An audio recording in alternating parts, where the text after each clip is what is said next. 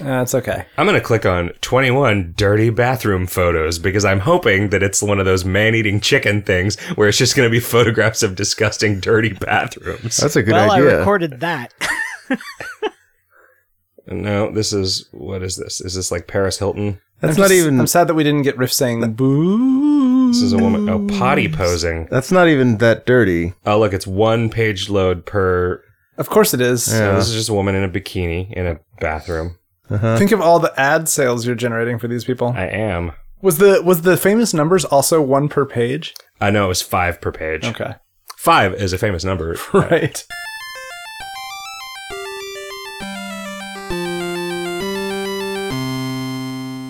I'm Zach. I'm Riff. I'm Jim. And I'm Kevin. And it's time for episode number 234 of Video Games Hot Dog, a podcast that we have not done in quite some time. Gentlemen, how have you been?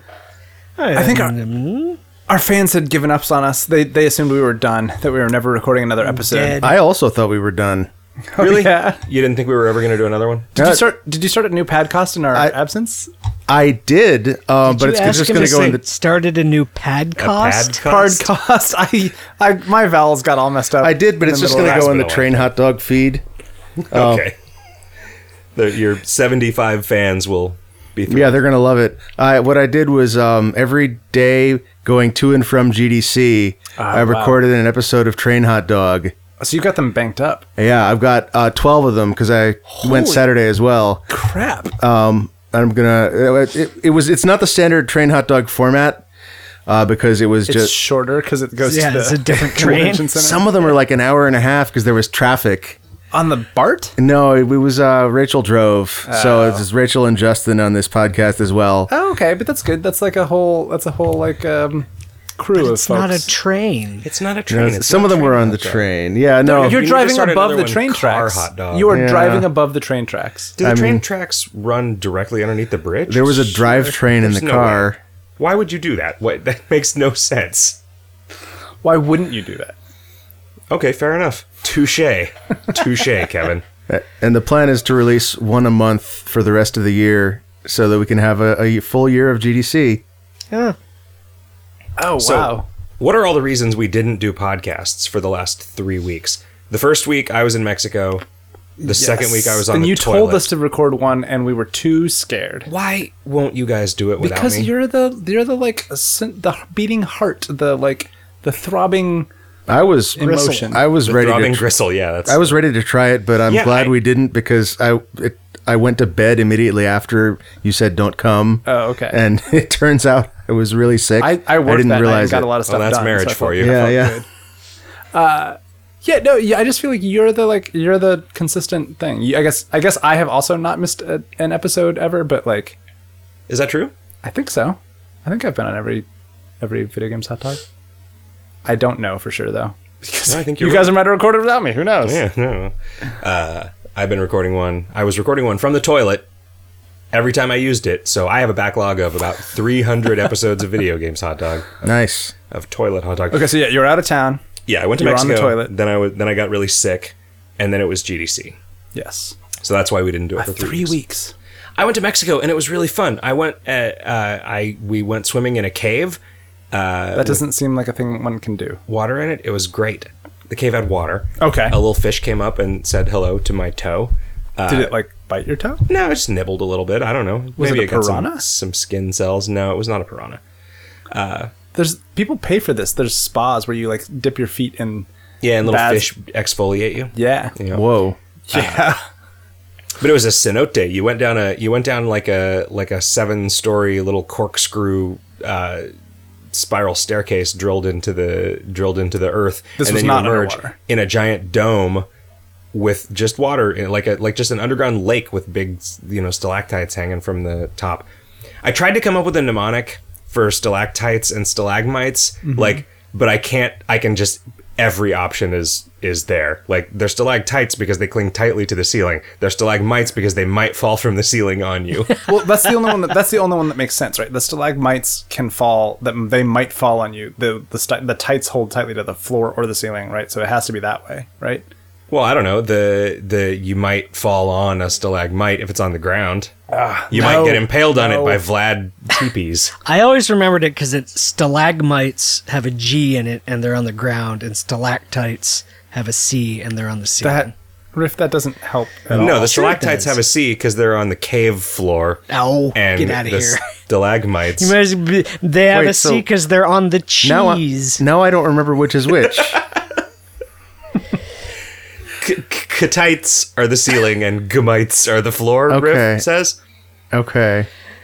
Anyway, there were a lot of them, and the water was very clear and very, very deep. And that The was dictionary neat. does not offer you any mnemonics at all. It's just a fucking definition. How helpful is that?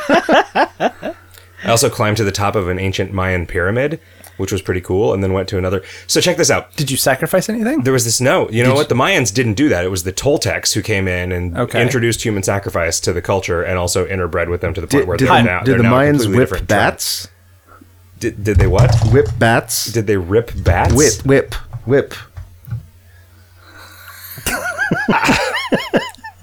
I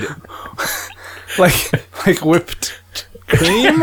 No, like when the bat like comes down from the ceiling and you have to whip it so it doesn't eat. Oh, okay. Like it's like a spelunky. Yeah, thing. yeah. I see. Okay. Yeah. That's I thought- now I like your other interpretation better. Well, like, no, I thought you meant like throwing baseball bat or like throw them or whip Oh, them like yeah. you're making whipped cream, except it's whipped bat. This is a delicacy. in whipping the- baseball like with an egg beater. Right. No, It's like just- whipping it or a whisk, whipping it rather. at you. You know, like whipping. Oh, it, I see. Like slinging it. There, yeah, Flipping a bitch. too many, Whipping a Charlie. too many homophones. So we learned this story from the guide, which basically everything. wait. that he So said did might the as well be Mayans whip apocryphal. bats? Yes. Okay, thank you. It was the whole region that we were in was unconquered by the Spaniards because they couldn't land their boats because there was a huge reef at the only like port city that there was that looked like it was worth conquering because the Spaniards like armor and horses and stuff were all too heavy and so their boats were way lower in the ocean than the Mayan boats. But the Mayans did have heavy boats, but there was only one spot where you could get through the reef, and they had set up these 3 lighthouses just at random points in the town that when you were coming in from the sea, you would line them up to where they were evenly spaced. And that's how you knew you were getting through the channel in the reef that had been dug by like an underground river that flowed outward that just made it so the reef didn't form there. It was like the most video game ass thing. That's awesome. Yeah, it's like getting to Seath in the Crystal Cavern. What? Nothing. Where's that? Dark Souls. Oh, okay. He also there were This is these a game called Crystal Caverns. I was like, I can't remember if that's actually the probably name of the also place. true. there were these trees where the leaves were like sandpaper, and the guy was like so stoked that like different trees had basically different grits of sandpaper as their leaves. was this the guide or was this another? Useful for carpentry. No, it was the guide. The guide was stoked about the. Yeah, he was the stoked grit. about explaining it. I see. Okay. But we went to Tulum, Mexico, and just hung out on the beach for a while and had a lot of margs. Okay. Had a lot of cervezas. Were you in a situation where you could just like continue sitting on the beach and have someone bring you drinks? No, you had to go to the bar, but the bar was like right there. Okay.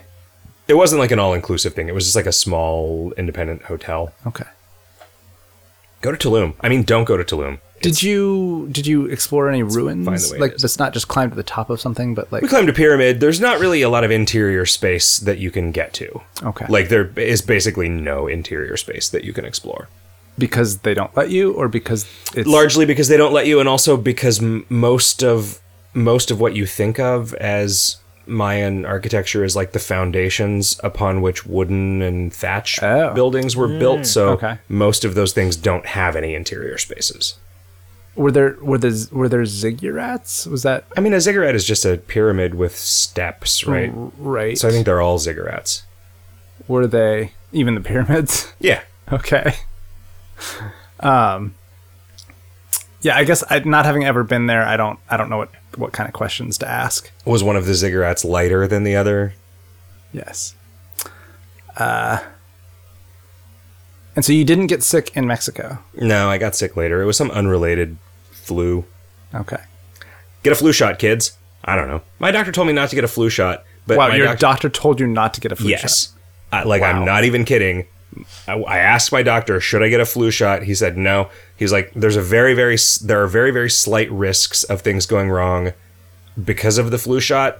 You're young and healthy, and if you get the flu, it will suck, but it's less risky than the tiny risk associated with the shot.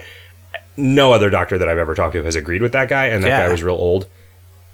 He had to shut down his practice, and he blamed Obamacare. Okay. No. And also said not to vaccinate my children because it would give them autism. And not to take them too far away from Phoenix because we would fall off the edge of the earth. And to vote for Trump. Yeah. Did he put a leech on you? Did he ask you to look at a chicken? He's a doctor that I liked because he was like refreshingly old and was sort of like he was like a no nonsense old doctor, because largely when I go to the doctor, what I need is for somebody to tell me it's no big deal, shut up and go home. And he was really good at that. But then eventually he just got too old. Can't tell you to shut up anymore. No, I needed to go to a doctor younger than me who drives a fast car. Actually, I think he's slightly older than me still, but... Anyway, I was sick and I'm sorry. I made it so we couldn't record the podcast. I still think you guys should have done it without me. There were more reasons we didn't podcast. One of them was that it was GDC. Yeah. Another one was that we still hadn't played Oxenfree, even though it had been like 5 weeks by that point. Guess what? So you played it before we had the assignment. I played like 15 minutes of it and then got stuck due to a bug, and I took it to Mexico with me. You still have not finished it. The plane took off.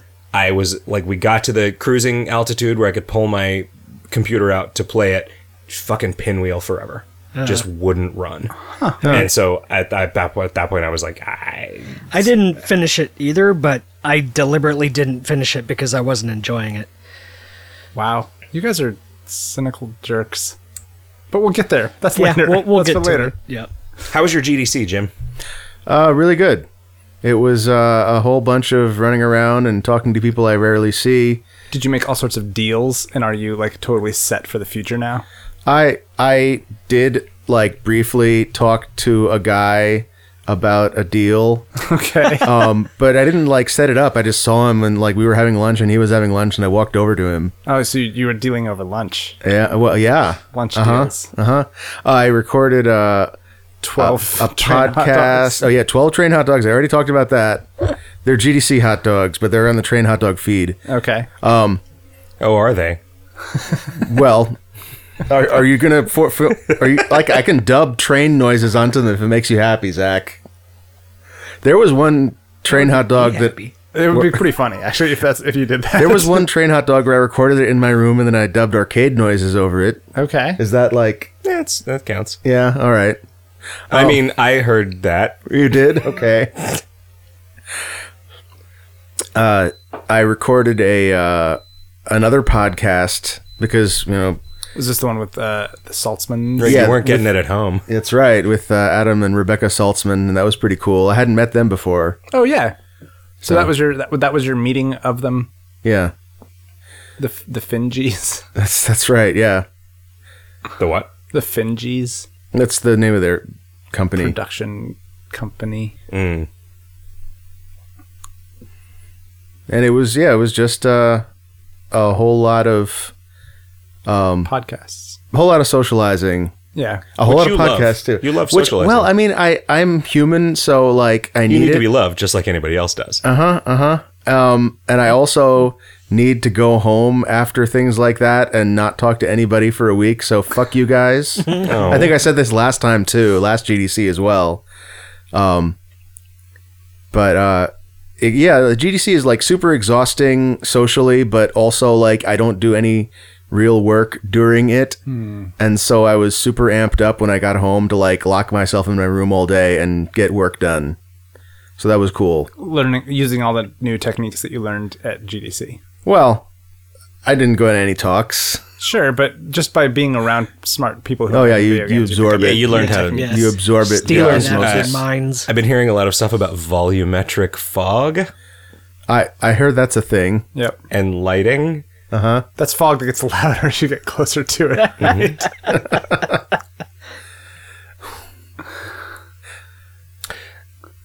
I know they have volumetric fog in Firewatch, and I know they have volumetric fog in all of the discussion surrounding GDC talks about volumetric fog, but I don't know what it means.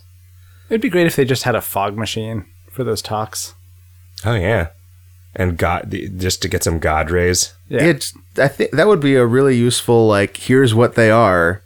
Yeah. You can point, like, that's the volumetric fog, right? I'm pointing in the air. You can point right there. There's the fog. There's volumetric. And then you can also, like, have fog that's not volumetric somehow and say that's not volumetric fog. And then you'll have the room is divided into 4 quadrants, and the east side is volumetric, and the west side is not, and the north side is fog, and the south side is not. Right. And So people you get in, like, the people in the southeast corner just suffocate, and the people in the northwest corner are like, what is this? There's nothing here. yeah. This non-volumetric, non-fog is not impressive at all. I think this is the best talk. We should pitch this. Non-volumetric, non-fog. A comprehensive guide. Just a guide to terminology, and we just do that for every graphics term. We just figure out a way to divide the room into 4 quadrants with some. So these are non-God, non-rays. I ran into Simon Carless. I was wearing my fake Ricardo Zacconi badge, which says I'm CEO of King.com. And that badge... That gets less funny every year. Oh, it never gets old for me. I just mean as fewer people know what King.com is. Right? Oh, yeah. Like it's true. I wasn't criticizing you for doing it because it's not funny anymore. I was just saying the march of history ensures that it gets less funny every year. Yes, people are definitely less scared of me now. Although, apparently, I walked up to a guy who was... I'm not going to name the game because... for reasons that will become clear, but like I walked up to a guy who was working on like a casual puzzle game, and he wouldn't talk to me, and I didn't realize why. And later on, I found out it was because he was scared King.com would steal his ideas. Because that's what the CEO does. Right? Yeah. He goes up to do research.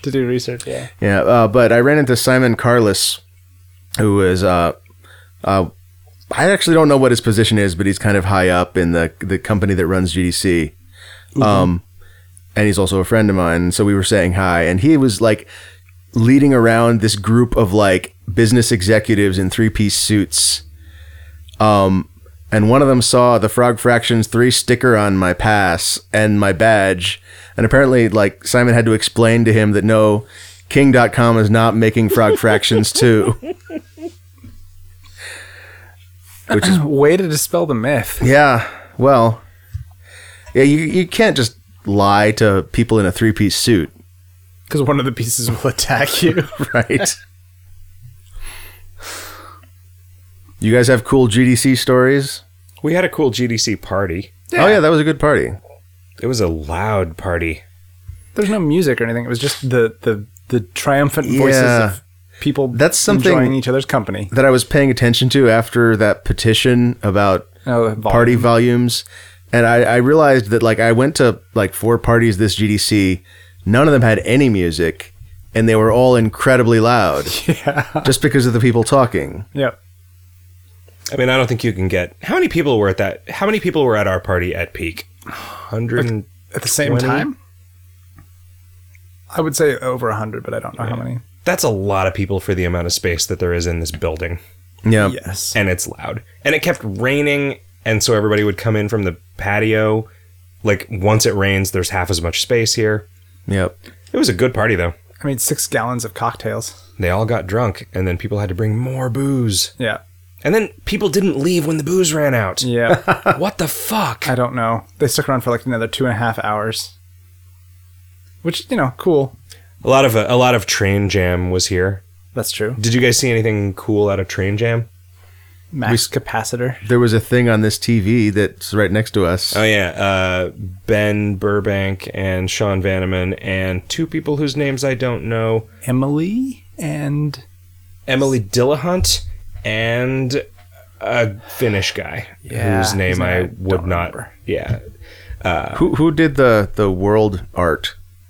all of the art was Emily Dillahunt, who is Yeah. like was a student who her own, like was worried about Train Jam because the only skill that she brought to bear was 3D modeling, and she was afraid that she wouldn't like have anything to do, but then like got set up with this team and is like, okay, we'll just make all original assets for this like intimidatingly complete experience. Yeah, I was super. That was the part that was most impressive to me, was how good it looked for what was it, 3-day project? Yeah. What was it? It was a game called I don't remember what it was called. The theme of the jam was max capacity, and it was a game where you were a woman who was trying to get a divorce from your husband, who is the CEO of this electricity company, and the prenup that you know exists but that he is pretending does not exist is locked in a safe in his office. And so you're like sort of Firewatch style reminiscing on your marriage falling apart in a series of Twine vignettes in between first person puzzle. Discharge was the name of it. In between first person puzzle segments where you have a gun that will gather up and fire balls of electricity, and there are various objects in the environment that you can power to varying capacities. And there were two other people who worked on it. Lindar Greenwood and Samuli Yaskewinen. I'm guessing that is the Finnish guy. I don't know who the Lindar Greenwood is. Yeah, I don't know No. who it was either. Sorry. not someone that was at the party. And I played Alan's game Max Capacitor, which is just like, I mean, it's like a variant of Sokoban, you know. It's like an Alan Hazelden jam. What it is a puzzle script game with a Unity interpreter on top. Really? Yes. It's fucking brilliant. Wow, that is actually a pretty crazy tool to have exist for people like you. It's very one-off for this thing, but the fact that it's possible is kind of amazing. Wait, can you explain what do you mean by that? So PuzzleScript is this super simple framework for making games that Stephen Lavelle made like maybe 3 years ago. And it's primarily for like sort of Sokoban likes, but people have done some really clever things you can add. So you can sort of emulate gravity and stuff like that, but it's all turn-based. It's like right. And so this is a game that the levels were literally made in Sokoban. In PuzzleScript. Jesus Christ, in PuzzleScript. And then Andrew Schuldesy just wrote an interpreter in Unity to translate that to an actual Unity project. Okay. And then he also did all the art for it because he's crazy talented. I mentioned a game that he is making a while back that I am super excited about called Secret Legend, although he probably has changed the name since then. But it is heavily inspired by Legend of Zelda. He is so.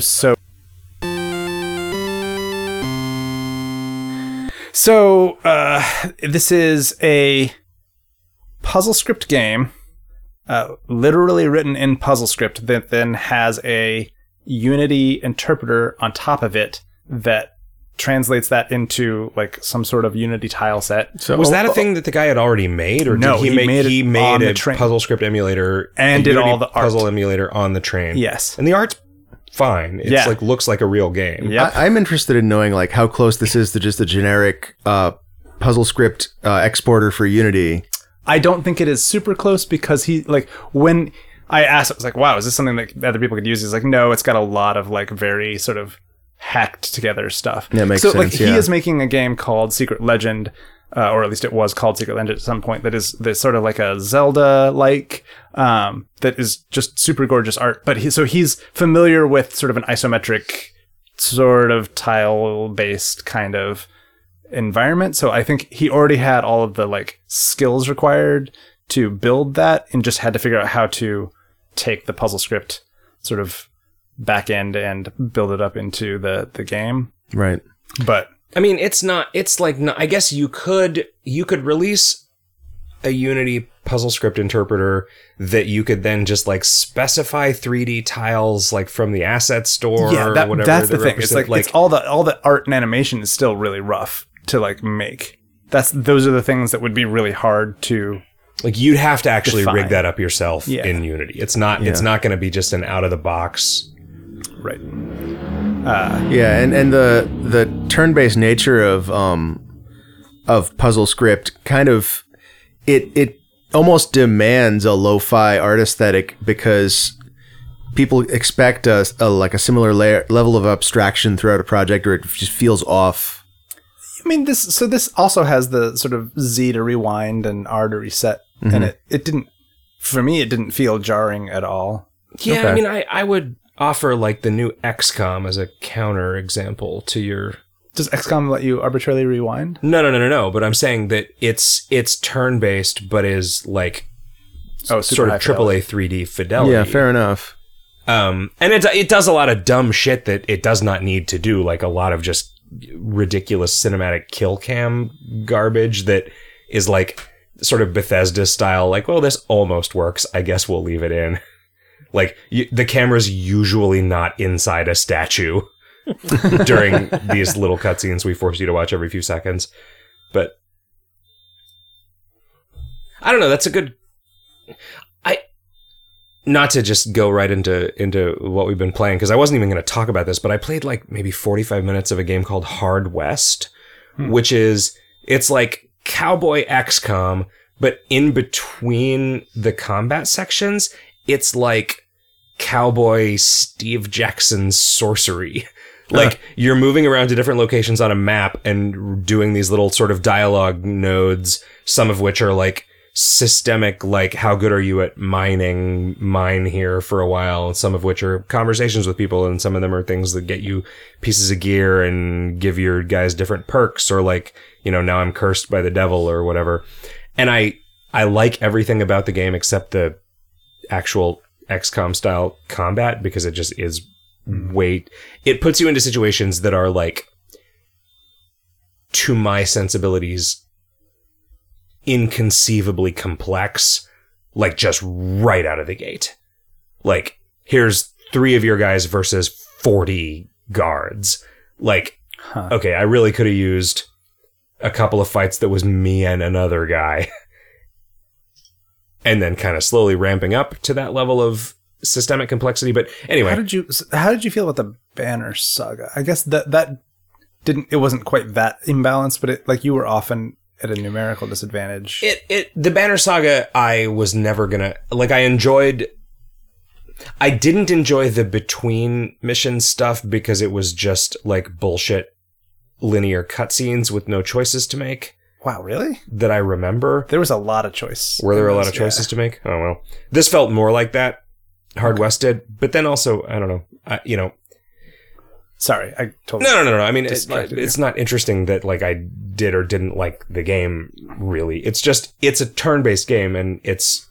And it's a modern game. Yeah, and I wonder, like... Is the popularity of... Like, is specifically the popularity of the XCOM remake, like, a good omen for turn-based stuff? I'm trying to think of other turn-based stuff with, like, Modern turn-based high-fidelity modern graphics. Yeah. Go. What's the Legend of Grimrock is one of the funniest examples of that. Yeah. Is it really turn-based? It is. Yeah. No, it's Well, actually not. It's real. It's it's stupidly real time, like not like Eye of the Beholder, but like the or is it like Eye of the Beholder? I forget. Yeah, Eye of the Beholder is the one like where your Is it- attacks are on cooldowns and Is stuff. it just like, tile-based movement, but it's not tile based turn-based? but not turn based? Yeah. Right. Yeah. Okay. Which is the thing that is wrong with it. Oh, Yeah. I think because it's the the thing that's great about it. No, because the encounters are all designed around the sort of Fainting in. scummy Yeah, fainting in and out Dance. It's like- it's great. I mean, it's better in the second one than in the first one, because in the first one, the monsters don't really know how to deal with it, but in the second one, the monsters are intelligent enough to dance back at you and have side attacks weird. and things That like sounds that. terrible. yeah. It's fascinating. I thought Yeah, well, it sounds fascinating too. In the To way watch that somebody many, else play. in the way that many terrible things are fascinating. What is there's a sci-fi one that's about to come out that Starcrawlers. It's like a procedurally generated sci-fi gridlocked. Gridlocked is such a weird, like it says what it means, but it's also a word that means something else. Traffic. Is it real time or turn based? I think I'm more excited about it because it is absolutely turn based and combat is modal, like an old school RPG. Like it's more like a kind of Might and Magic sort of model where you're moving around like early Might and Magic, not the good ones, which is weird. No. The later Might and Magic start. So in Might and Magic 3 on, which you'll remember Might and Magic 3 is the assignment from Video Games Hot Dog number 2. Monsters exist monsters exist in the world. And I mean, Might and Magic 3 is from like 1990. Yeah. No, I didn't get that across. I was trying to say Video Games Hot Dog is that old. Yeah. Yeah. Jokes, explanations. Monsters exist on the grid, but only move when you move. Unlike Grimrock and Dungeon Master. And no, I actually don't know about Dungeon Master. What I meant was Eye of the Beholder. Eye of the Beholder is the real-time one that's bad. It looks so pretty, though. It's like it's exactly the right graphics, expressing the exact right thing to just give me the hugest video game boner, but... Starcrawlers. No. Eye of the Beholder. Eye of the Beholder. But yeah, Okay. Starcrawlers, you just like, oh, it's an encounter, and then it just goes to a combat screen, and then you resolve the combat, and then you're back out in the world, which is fine.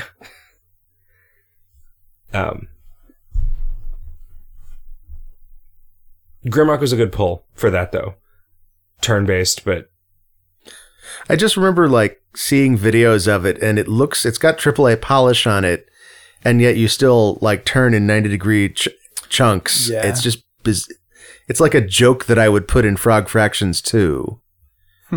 It was being sold to a very particular audience, Yeah. and it's the fact that it got And beyond that audience is a testament to the fact that kind of thing doesn't prevent a game from being fun. Yeah, no, to a lot of I didn't think it looked bad. I just thought it looked funny, and I'm glad that audience is being served. With subpoenas. They deserve it. It's like I don't know, Jeff Vogel from Spiderweb Software just continues to. I met him. Continues to stomp his GDC face. this I year. would really, really like to. This was his first GDC, and I think it might be his last. Oh, Yep. wow, really? I just didn't I get the was impression that. really surprised to find out that he was at it at all. Yeah. Like it's like I feel like he's the kind of guy that the mainstream games press and industry did not pay attention to for a really long time, and now that they are, they wish they hadn't because he's really abrasive. I think he was friendly to Oh, me. no, I don't mean like that. I just mean like in terms of the things that he believes, he is extremely cynical. Oh, okay. about- Yeah. Like, it's hard for me to imagine him being interviewed in a way that he cooperated with whatever the interviewer was trying to achieve with the interview, because he just seems like a guy who, like, he's been around for a really long time. But his point usually is, it like, a genre of video game that was fun 20 years ago is still fun. And Right. if you make a game for the people who want to play another one of those, they will buy it in the low tens of thousands, and you can make a living for a handful of people by serving a fairly small niche if you make a kind of game that nobody's making Yep. anymore. Yep. And it's like they're not making it because it's bad. They're not making it because the size of that audience is only a few tens of thousands of people. So if you can get by with that size audience, Yeah. you can get by. The trick is finding those people, because those people, in many cases, are probably not thinking about buying games at all. Yeah. Or at least are not tuned into the media that would advertise a game to them. Right. Yeah. I'll bet that well, I don't know. I wonder see, this is why I would really like to meet him. Like, how does Spiderweb advertise? I at this point, they've been doing this for so long, I don't think they need to. I think they just probably have a mailing they probably list. have a mailing list, and just everybody on the mailing list buys everything they make. They have 20,000 true fans. Yep. He does not spend any money on music. He does not believe that it is worth putting music in his games. Because he was like, I'm not going to make music better than your favorite song, which is what you're going to be listening to while you play this. which is a weird choice. It is. But I get it. I mean, it, reduces your budget by however many $1,000. Like, makes Ryan Ike sad. And by the same argument, he's probably not going to make a game better than my favorite game, and I could just go play that game. Yeah. Oh, sick burn. Damn. I have to actually imagine that you would. I put maybe 15 hours into one of Spiderweb's games, and I had fun, but I think that I would not recommend it to anyone, and you would. I think you would hate it. Yeah, I believe it. They're definitely not my thing for sure. I wanted to know what they were. Oh, yeah. Like, and it and I did. I think I talked about it on here. Avernum 2 is the one that I escape from the pit. Mm-hmm. I believe I escaped from a pit. I believe that is what happened. I had a lizard person. Okay. I think he had a crossbow. There was a dog who was allowed to have a gun. Okay. Was it better than your favorite dog? Yes. I don't have a favorite dog at this point. What about lizard people? Oh no, Peppers is my favorite dog. Oh, Do you remember Peppers? Were you here when Peppers was here? I was not, but I'm aware of Peppers. Peppers was a tiny... Is it a Pomeranian? Sure. He was like a couple days old when I met him. He looked like a tiny bear, and he was great. sounds adorable. Yep. I've seen pictures. Pretty cute. Have you been playing any video games? Anybody? I've Or does anybody want to talk about GDC anymore? I've played a lot of video games. It's been weeks, guys. We've played a lot of video games. Yeah, let's skip listeners' mail. Oh, yeah? Okay. Done. This is going to be 9 hours long anyway. I played all the way through Super Mario 3D Land on the 3DS. Yeah. That's a pretty good game. Did you use the thumb strap? I didn't. I don't know what that is. When It's a sex act. I mean, didn't we talk about it on? Yeah, we did Yeah. on the JP episode. But I don't really know what... I still don't know what it is. It's like a... Okay, imagine peripheral? Imagine a there's cell phone no way that strap. you would have used the thumb strap Yeah, for no, 'cause this. the It's like strap a is banjo pick. Nah, it's, Okay. it's like a cell phone strap, but it's got this sort of round plastic nub on one end, and Where your thumb goes. Yeah, and you can slide, because of the way the strap is constructed, you can slide your thumb into the end that isn't connected to the DS. You know how the DS Cinch it up. touchscreen, you're supposed to use a stylus with it? Yeah. Yeah. This is how you use your thumb with it instead. Yeah. It's like could it's just like a use your hard. thumb. It's like It a responds hard to your Into fingers. nail, right? Like that. I mean, but this lets you use your thumb in a way that Nintendo decrees is okay. You don't need the touchscreen for Super Mario 3D Land. You also... but you know what is required is that Kid Icarus stand Right. that the 3DS goes onto. So I found myself with this game wanting very much... It's a 3D platformer. And, the screen is actually 3D, so you have some, depth cues, which is helpful, I guess, when it doesn't make you sick. Right. But I found it very difficult to navigate the world because the camera keeps moving around arbitrarily in a way that you don't control. And I think that's what the touch screen was for. Was you can manipulate the camera that way. I don't remember that not being the case. really. Yeah, You can. no. There's a left and right arrow button, which you can also do with the D-pad thing. Which the 3D Land and 3D World games were pretty fixed camera. Yeah, the camera moved at fixed intervals to different locations, and you had the tiniest bit of control to look around, sort of. But you doing that while you were moving was not realistic. But the main control is the round analog control. Yeah, the circle pad. Circle pad, thank you. And that drove me crazy because I would so often just be going the wrong direction because the camera had shifted and I was trying to go in a straight line and suddenly I was curving off to a different location. Yeah. Yeah, that's a skill that people who've played 3D platformers have Forever. picked up over years. Yeah. But 3D Land was designed specifically to be the compromise between the new Super Mario Brothers games and Super Mario Galaxy. So it's supposed to be like more fixed camera. You're not doing 3D exploration, so you don't have to think in that mode. So it's actually disappointing that this was still a failure for you. I played all the way through it. Sure. So like to the point where I got the final super hard, unlock the final super hard level or whatever. But there were just so much more frustration than I felt like it needed to be there. And I don't know how I would have resolved that, because the camera has to move around because you're traversing these spaces. And I am glad I didn't have to move it. Yeah. But fuck, I don't know. Like, they want to be able to do sort of interesting things where you change which direction you're traversing. It just gets really frustrating when you don't feel like you're in control.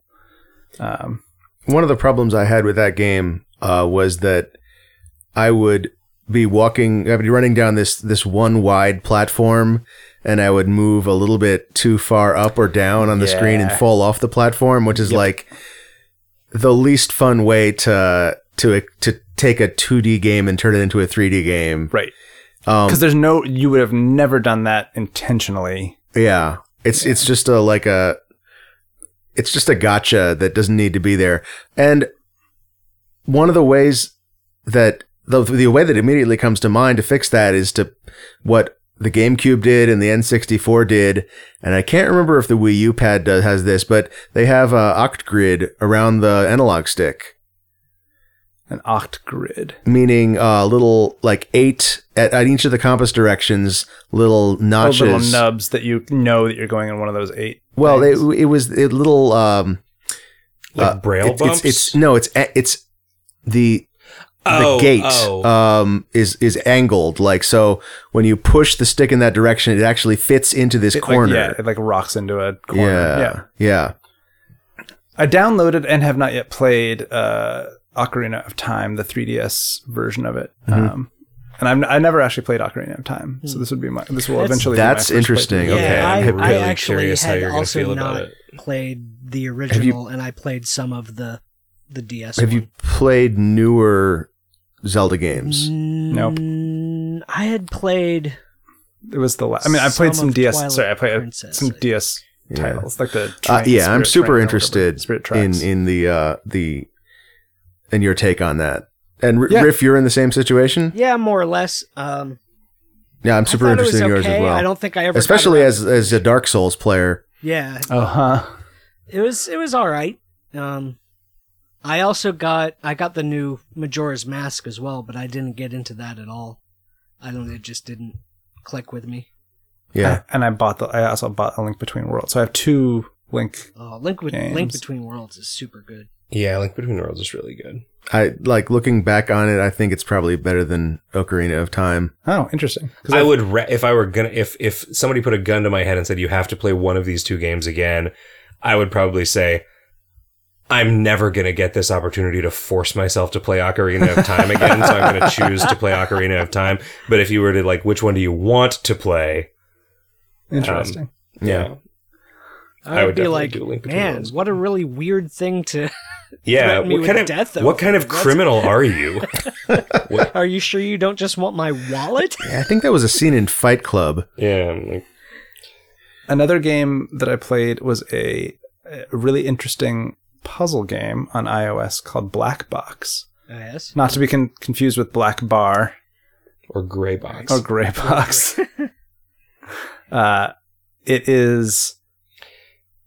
uses kind of every part of the buffalo. Yeah, it's like there are all of these nodes that are a puzzle that you have to solve with your iPhone doing something other than touching the screen. Sometimes you touch the screen, it is rare. Is this related to Progress to 100? It's similar, not, but it is but similar. it's not related. It is Okay. much more challenging. Yeah, Yeah. it's trickier. Yeah. Because there are Like- a lot of like really oblique things. To the point where I was like, Kevin, I think that the fact that I'm about to go on a plane ride means that I'm going to solve like 7 of these things. Yep. And he was like, yep, I think you're right. One of them was like be at Fuck. 10,000 feet. No, Like- not exactly. It's I solved some of them Depressurize the cabin. by Yeah. writing some Xcode program. Okay, all right. Yeah, But that was just faking. I was something, faking right? some Yeah, like things. Yeah. There was one that was I went and took the train out to the expo center for like a weird antique mall fair expo, and then got home and was like, oh shit, I totally could have solved like 3 nodes if I'd thought of it. So I highly recommend that. If you have not yet played it, you definitely should. They just added a couple of new challenges, which are Oh, did they? one of which is like not that bad, but one of which is super fucking hard. So did you do all of yours without getting any hints? I eventually got 2 hints. I have gotten 2 hints. Same here. I had to cave and get the hint for the 6 lavender boxes one. Oh wow! Interesting. I had Because- solved that one like see, the- Instantly, you had that before I did too. Yeah. I had the thought originally, I thought of the correct thing and tried it, but I guess It wasn't working, right? the implementation of the thing that I used to do it wasn't correct, so I had written off that solution. The fact that like a lot of these, it is much easier to solve with some external tools is neat. Yep. And I'm sorry for all the people who don't have iOS devices that can't play this. Because it is just very such a- device specific. It's like I don't even know that I think it's like a good. Really? Well, I feel like it's pretty slick. It warms you up into the harder things kind of cleverly. it's so gimmicky. Like, Yeah, but it's all yeah. No, I mean, it's working within a very specific constraint space. It's not a good video game. Oh, no. It's a good thing. It's not a good game. Okay. That is, I think, where It is a lot of cool puzzles. it is a that, cool toy Sure. with a goal. Yeah. It's a toy with a goal, not a game. Okay. I think Riff, you had recommended to me that I get Cut the Rope Magic. Oh that yeah, it wasn't even so much a recommendation as I saw that it had come out and remembered that you had played a shitload of Cut the Rope. They did a good job with that. It is a lot more of just cut the rope stuff with some new mechanics, and then it gets really hard, which is unlike them. They've never really made levels that I felt really challenged by until this game, in which like there were a bunch of levels where I was like, I have no idea what to do to like get, because all the stars is the sort of real win condition or whatever. So I can highly recommend that if you felt like the other ones were too easy or too trivial or whatever. And then have you guys played Slide the Shakes? I did. I played that at the Supergiant party when I met a couple of the pretty great guys. Oh, they were in town. Yeah. Lame. I told them to come to our party, and then they never did. Oh, I just outed them. I'm sorry. Pretty great. That's fine. It's fine. Pretty great. Was it Supergiant? Yes. Did they then move on to Double Fine? I didn't ask. They're Australian game devs. Yeah, that's right. They ex Half Brick. Okay. So they made Landsliders, which is pretty fun, and also had that interesting ARG that I that participated crazy in. ARG that was way beyond the scope of what the game was. Yeah, Landsliders is super. Basic. Like I actually really like it. As just a kind of just an activity more than a game. Sure. And it reminds me a lot of like what it was like to just in Banjo-Kazooie to be hunting down all the notes in a level. Okay. Just like you're moving around this cartoon world, collecting baubles, and like I was tweeting about this earlier. What's missing isn't that like in Banjo-Kazooie there's all this platforming stuff. What's missing is that the world isn't interesting enough to explore. Like it's generated content, and the generated levels are not very interesting to move around in. Usually correct, but they do become more and more treacherous. That's true. Yeah. And so if you are trying to get a really high score, it gets kind of interesting. There's a lot of like little things that you'll do to try to maximize. My experience with scoring high in that game is you want to get like lucky on the first couple of levels and get a Definitely helps. yeah. But I mean, like you can kill most of the monsters to get additional points, and there are a bunch of different ways to do that, right? Like you can like lead them into dangerous monsters. You can like Do you get points for that? yeah, because when they explode, they turn into collectibles. Okay. Most of the time when I kill a monster, it's when they Off fall an off a edge. cliff. Yeah. Yeah. If they run into one of the like cactus turtles, they die and turn into a thing. If you can get a bull to charge and turn into one of them, then they will die and turn into that kind of thing. There's the altars, which you can sacrifice things on. There's a bunch, like it has enough systems to be kind of like compelling in that kind of maximizer way. Yeah. And the score, like because the difficulty ramps up so fast, you definitely still need the luck to get a really actually like meaningfully high score. But Yeah. the skill is Do you remember your high score? 544. Okay. Yeah. Which is pretty. I think it's like That's 1%. Yeah.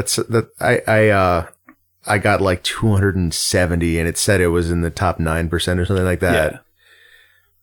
Yeah. Yeah. It's fun. It's in the school of games at like Crossy Road, I think. Yeah, it feels very inspired by Crossy Road, both in terms of the game itself, like as odd as that seems, where Crossy Road is about getting further, like they had to come up with a way to measure progress that still allowed you to move around freely. Right. Yeah, and also in the gacha stuff, the getting random items. They have a ton of characters to unlock that are just playable things. The thing that they do that's a little different is that each one has like leveling, like a little leveling curve. You can level them up 5 times. Yep. Which at first didn't do anything, and then they added small little powers to them. Well, you got. I'm presuming you even at the beginning you got the coin bonus. Yes, sorry, that's true. Yeah. But all the coins was for attempts at unlocking additional new characters. Right. So slide the shakes. Yeah, which is what I'd mentioned originally, which was their second game. There's a bunch of 15 puzzles that are portraits of Shakes the Clown. Right. Like before he showed me the game, I forgot his name. He asked me what I thought it was. Was it based Luke? on the name? What was that? Was it Luke? No, Luke wasn't at the party. Okay. Is it about sliding milkshakes around on a grid? It is about sliding that would've milkshakes been my around guess. on a 2D platform Yeah. situation. What I had said was that like it sounds like landsliders but with earthquakes. Yeah, it's more like desert golfing. Yeah, kind of. Really? Yeah. You're not like launching things like in a parabolic arc at all, but it's you were literally is it about like sliding a milkshake down a bar to... Yeah, Yes. and you're trying to hit a target. but the bars get progressively more aggressively weirder. Neat. Yeah, I it is think really this neat. is the thing that I'm going to play. It's cool. It gets really hard, and like it is designed slightly with like frustrating you enough to maybe give them some money to like skip a level or something. But if you don't do that, it's just a really hard, interesting game. Speaking of which, there's a scene in Pee-wee's Big Holiday where he slides a milkshake down a bar. You guys should all watch Pee-wee's Big Holiday, and every listener should watch Pee-wee's Big Holiday because it's really good. Is that in theaters now?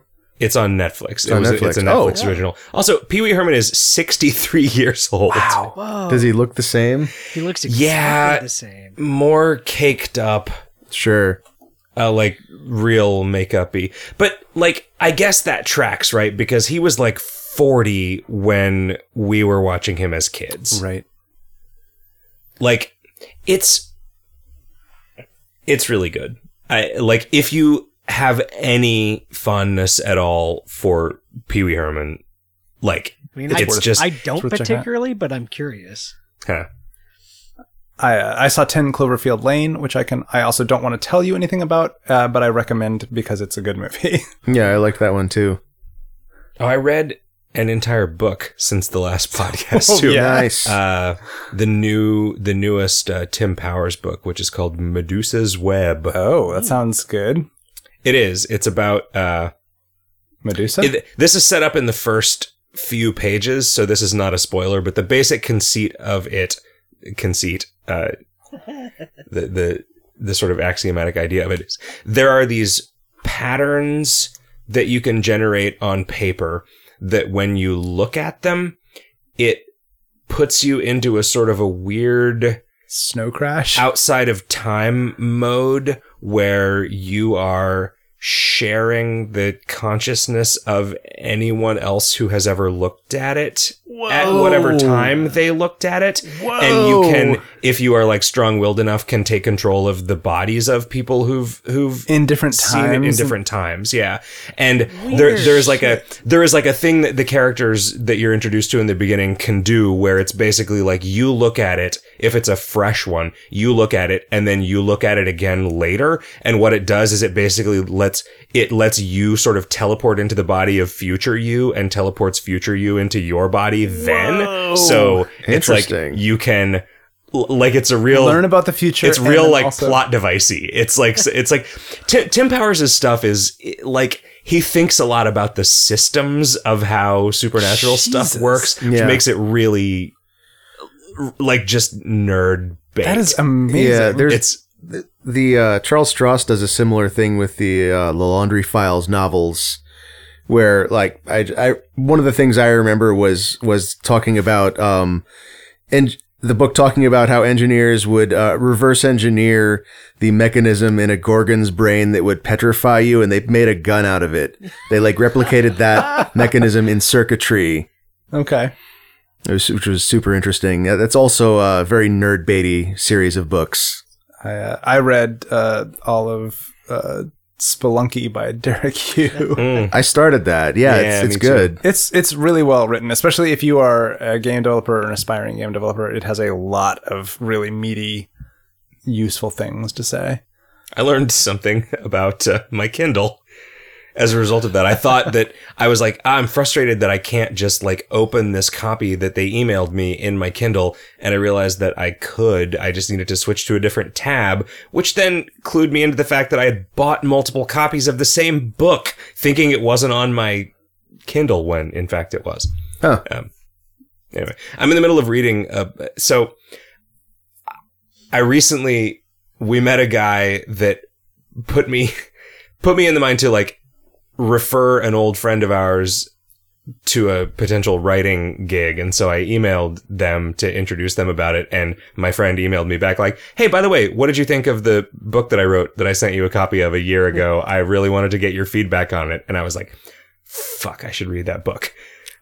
Because it's because I, like everyone, am a bad friend whenever somebody wants you to read their novel. Like, and everybody knows it's like a weird big ask. And like, no matter how willing you are to do it, you're not going to, right? Like I'm not alone in this, right? No, definitely true. Like, Novels take a long time. yeah, but I was like, you know what? I owe it to him to actually do it. And it's good. It's the book is called, The 8-Bit Bard. And it is essentially like, it's even more nerd baity. It's like Ready Player One caliber stuff, right? But it is basically a 80s CRPG from the perspective of the characters.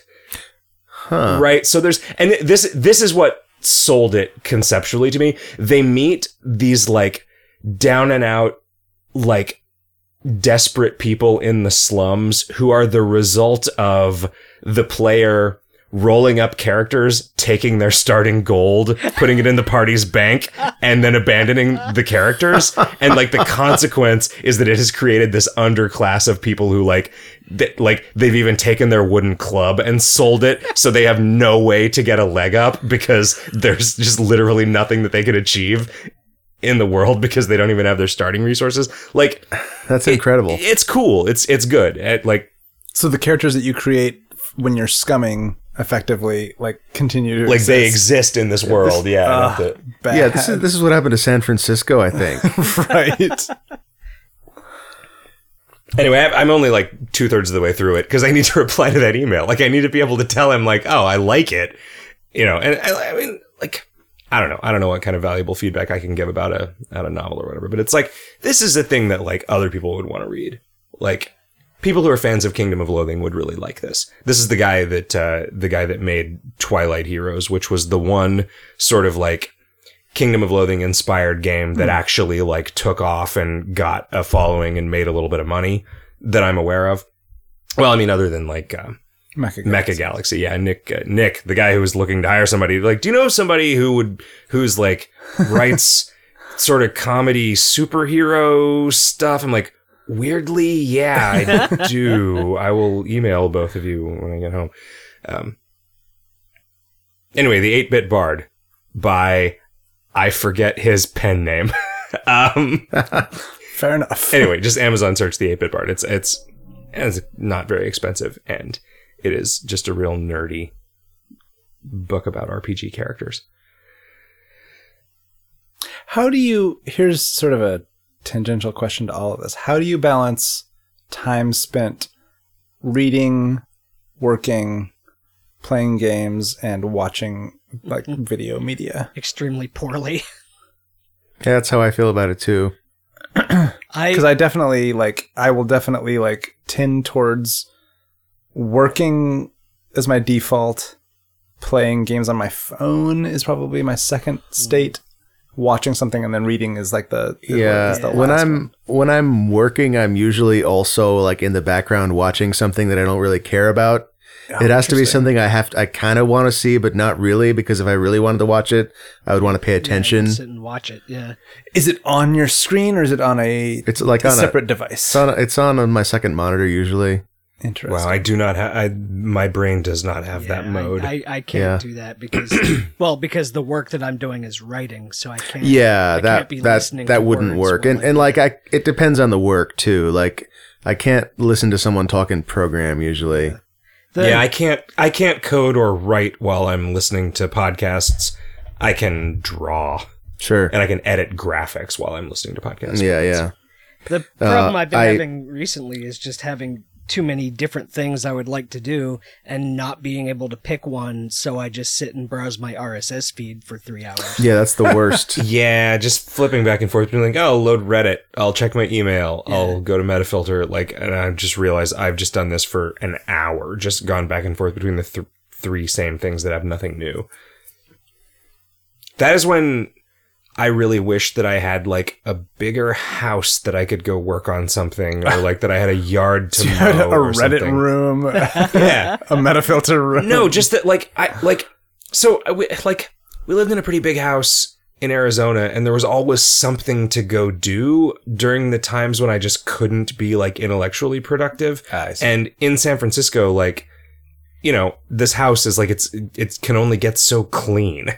Like, at a certain point, there's nothing I can do to like just sort of burn spare cycles productively in a space. Have you considered finding more cycles to then burn? You could join the neighborhood watch. Yeah, but then I'd have to do that at specific times rather than when I wasn't feeling it, you know? Oh, they don't have a neighborhood watch whenever you feel like it thing?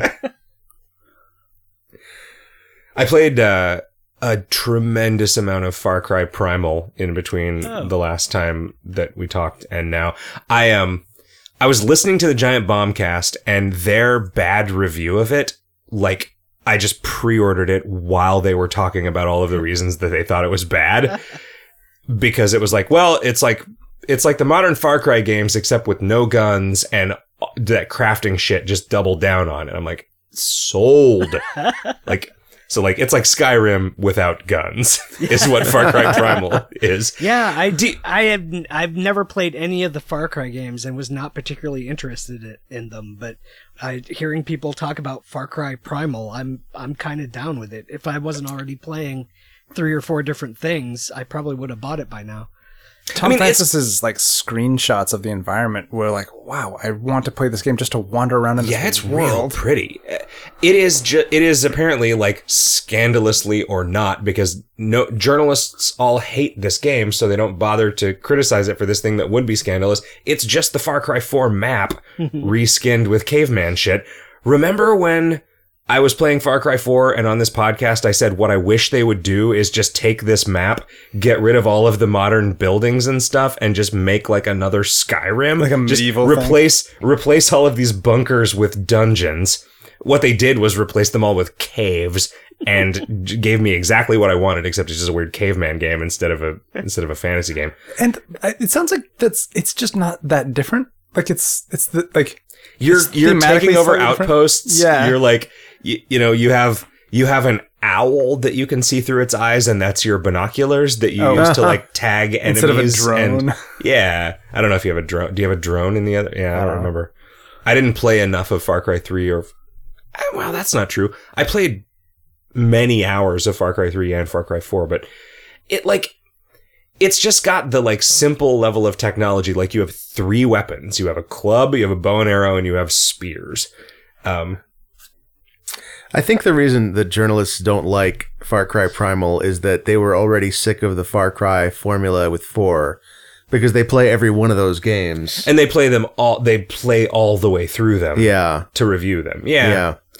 And it's, the story stuff, the story missions are always the weakest parts of those. And that definitely holds here. Like the fun thing is wandering around and conquering outposts. And now that they're licensing the CryEngine for other developers, did they also have to come up with video game names that have Cry in them?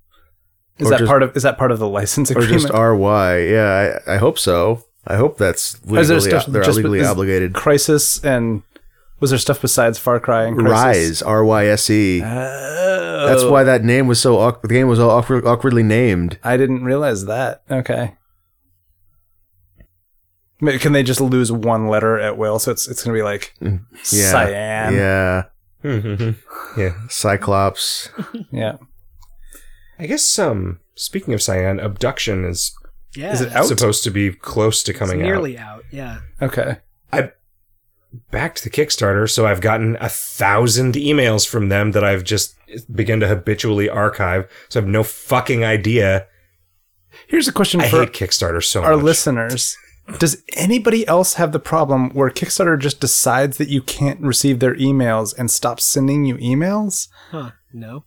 Because like I get email every day, so I know my email is working. But then I'll be like, wow, it's been a while since I've heard from Kickstarter, like any of the Kickstarter projects that I've backed. And I'll go to their website and they're like, oh, your email hasn't been working. We haven't been able to send you emails. I'm like, really? Weird. And then you just have them send a test email and it comes through, and then suddenly you're deluged with Kickstarter emails again. Yeah, I haven't seen that But you myself. miss whatever chunk was happened while you were gone. The last time I checked, I had 2,700 Kickstarter emails in my Gmail history. Wow. You backed too many projects. Yeah, I backed just enough projects. You need to give people less money. That's true. Or I need to more be less money to fewer supportive of- people. I need to be less supportive of creative endeavors that I believe in. Yeah. Oh, you know what else I played that no one has been talking about on other podcasts is The Park by Funcom, which came out around Halloween, maybe last year, maybe the year before. I don't actually remember. What is it? Oh, is that It the is- one that's was it the Secret World? Except It reuses a lot of Secret World assets, but I was not expecting it to be what it was at all, which was basically just like a horror walking simulator. Like, you don't Wait, this is really a single player game? Yeah. Huh. That Funcom just made and released for like $10, I think.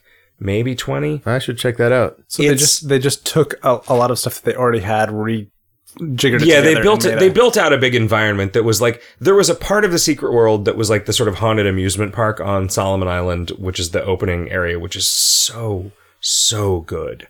Like, the first third of the Secret World's MMO arc is so good and so worth playing. Like, systemically, the Secret World is really complicated and confusing. Like, it's good, but it does not explain the ways in which it's good. Like, you basically have to go to a wiki to be able to play it effectively because the systems are so like weirdly complicated. Yeah. And it's like it's classless, and like you have a million options, and you have to really dig into like the tooltips on everything to make an even like rudimentarily effective build. And that makes it really intimidating. Like, because people, when they're playing an MMO, they really just want to like, I just want to keep killing these zombies until I get more powerful. Right. Right? Like, they don't want like, oh, well, I want to keep killing these zombies until I gain the flexibility to try out a different deck of abilities. Like, anyway, they just took a lot of these assets and they made a single player game where you're like a woman with a haunted past traveling through a haunted amusement park to find your haunted child. Haunted past, haunted present, haunted future. And it's like, it's cool. It's just like a first person horror gone home, except it's like gone haunted amusement park instead of home. I really like the idea of taking all the, like, when I played World of Warcraft, the best part of it was the setting. And I really like when I gave up on actually playing that game, that was the part that I missed. And I wanted like an excuse to, like, I wish I could recommend this game to people, but what if it were, and I could if it were like a single player game that, like a short story that took place in Elwyn Forest. Yeah. Like, or even like just an anthology of like, here's a bunch of stories that take place in this world. And so I really like the idea of taking like the Secret World was similar, where I played it for a little bit and I really liked the setting and I really liked the writing. And I really like the investigations, but it's still wrapped in like MMO garbage. And there's a whole class of people who are never going to play an MMO. Those assets might as well just not exist to those people. And so why not just take those and put them in a game that they might play? Yeah, it's weird because so much of what is alienating about an MMO is not there in the Secret World. Like, it's not gear gated. It's like, it's not really. It's like weirdly, it is like a traditional mechanics MMO, but like with a real skill ceiling, like just figuring out what abilities to socket and how to use them is the difference between like 1 effectiveness versus 30 effectiveness. Like, wow. It's so weird. It's like such a weird collection of missteps. And then I remember talking to that person who was like in charge of itemization for it, and finding out that like they weren't allowed, when they were making items, to like choose what model the item had or something. It was like, there was all this weird shit where it was like, I'd gotten this like pistol that was a weird like covered in horns demon pistol, and it was called Stembridge. Which is just the name of Indiana Jones's gun. And that gun was just supposed to be a fucking pistol that looked like Indiana Jones's gun. But somehow what ended up in the game was that name attached with this weird demon pistol. That's weird. Thing. It was like, that's what just the bizarre. fuck? It just seems like they ran out of money making that MMO in like, it was like the Jigsaw guy. The guy from Saw was in charge of their budget. And it was like, all right, I'm going to figure out who to give. We have like $400,000 left to make this game. I am going to give it to the individual people who will make it the most difficult to achieve anything using this money. I don't know how it ended up the way that it ended up. There is so much good stuff in it. There is so much like lovingly crafted, amazingly good environments that are then just kind of hamstrung by poor or incomplete technical implementation. And the game is just weird. The gameplay of it is so... I mean, it's interesting to me because I like a kind of a crunchy RPG system if you're just one person. I don't like it if you're controlling a whole team of people. But if you're just one person, the systems can be arbitrarily complex and like I will just explore them. And it was really satisfying to me in that regard, but it is impenetrable. Like, it's free and still nobody's playing it. Is it free? It's free to play now, I think so. Or maybe you have to buy it. You maybe have it's to buy buy it. to play. You buy it and then... Yeah. Is it still running? I think I heard they were shutting it down. No. It is. I mean, it's still running. It was still running like a month ago. Anyway, The Park is like another game that they made. They're good at making adventure games, right? Everybody loved The Longest Journey. And the sequel to The Longest Journey. But they're bad at making MMOs like Anarchy the Longer Online. Journey would be the prequel. Anarchy Online. They made Age of Conan, which was, I think, is shut down. The longestest journey. The Never-Ending Journey. Yeah. I'll play The Park. That sounds good to me. What have you played, if not The Park? I played Little Inferno. Ooh. I played some of that recently. Wait, really? Yeah. Just, for kicks. I had it on my iPad. It's a cute game. Did you not finish it before? No, yeah, I finished it. But this is since I got the new iPad Pro, and I was like, I bet that looks really good on this. And it does. Well, Wow, it seems really weird that like that's the last game I would ever go back and play again. Oh, it's very like it's very grindy and like in a sort of if you're satisfied by grindy stuff. Yeah, I mean, and if you're listening to a podcast or something and just want something to look at. It's not really a hands. game you pay attention to. Yeah. I remember, I don't know if they still have this category, but I remember in 2012 it was nominated in the IGF for Best Technology. And for the Fire or something? Yeah, I didn't know what it was at the time. I just thought I'd seen screenshots. It's like, that's ridiculous. Best Technology. And I have to apologize because the Fire Tech is actually really good. It deserved that nomination, and if it won, it probably deserved the win. Yeah, it's fun. It's like, I think it's fun in a way that is trying to make me feel bad for thinking it's fun. I think they're trying to send up free to play game mechanics, but being fun doing so. Because those things are fun to do, even if it's satire. I don't think it being fun undercuts its message, really. Okay. Because they're not saying it isn't fun, they're saying it's a waste of time. Sure, yeah. Right, and lots of fun things are wastes of time. That's very true. Or are they? Is having fun the best you can hope for in this miserable eye blink of an existence? There are definitely kinds of fun that I feel guilty for having. Oh, yeah? Like this one.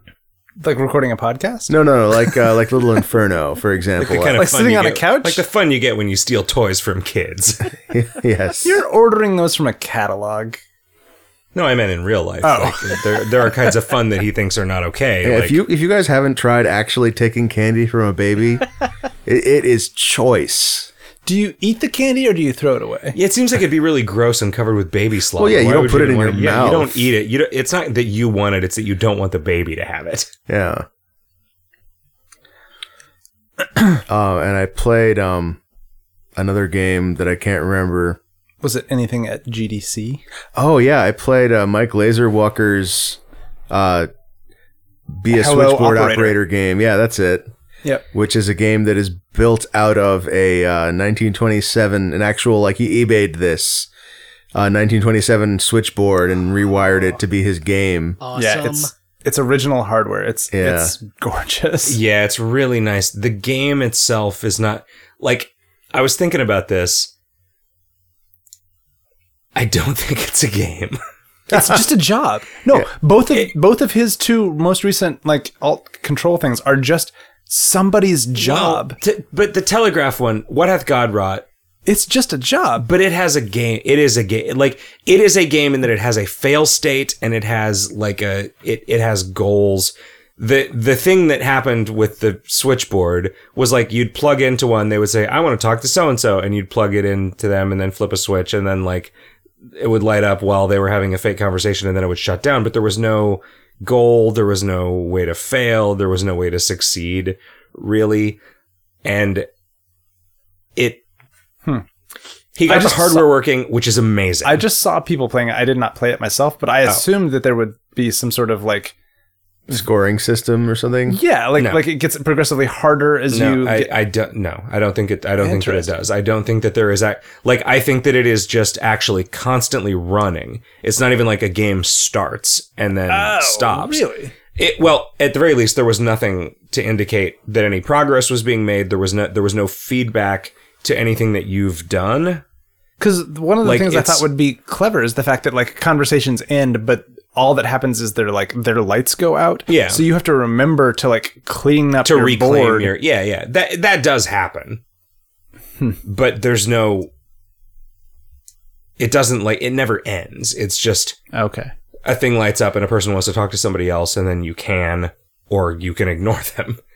But that's just a job. I mean, so what Hath God Wrought is is Morse code telegraph, on a telegraph key, and while he did make a game out of it, it was also just somebody's job to like send and receive telegrams, right? Like both of these are just fundamental technological situations that came and went in the past 200 years. And I think it's amazing that you can just kind of, it is just interesting to like play with the skill set that is no longer relevant. I do feel like a lot of what games are jobs that are more satisfying to do than real life jobs are. And I think that is true of many jobs that are now obsolete. Like you're setting stuff on fire job. Yeah, for example, yeah. I had a job for one summer in college. Just lighting stuff on fire? Shredding documents. Well, that was your whole job? Well, my job was like, I had decided to get out of computers and go back to college and get a liberal arts degree. And I got a job in the office of the computer science department. So it wasn't like doing anything. It was just like, I was like office guy, just like an intern or whatever. Mm-hmm. And the summer was just shred old tests and like assignments that people had submitted. It was like, here's a like a giant bin of interdepartmental mail envelopes with a printout of somebody's source code and a 3.5-inch floppy with the source code on it. And my job was just to shred those for months. Like pull out the disk, put the envelope in a thing that they could they could reuse them, and then shred the printouts of the source code. And it was like so satisfying. Yeah. To just for a few weeks to just be like, all right, I just have the number of things that I have to shred this summer, and I'm just like slowly chipping away at it, like listening to music on my headphones. It's pre-podcast, but music is like podcasts. The number of things that you have to keep track of to do the job of a switchboard operator is more than the number of things that I can keep track of. It's remarkable how complicated it was. Did you guys play any of the other alt control games? Yeah, I played a bunch of them. I played one that was inside a Zoetrope. What was that all about? I saw that. It wasn't working very well when I played it. It was a game where there was a bird, a little 12 little statues of a bird flapping its wings in a Zoetrope with a tablet behind it, and the bird was sort of like you were supposed to have the bird in between you and the bird's avatar on the screen, so it was like basically just a physical representation of a character in a kind of an endless runner that didn't work very well. Okay.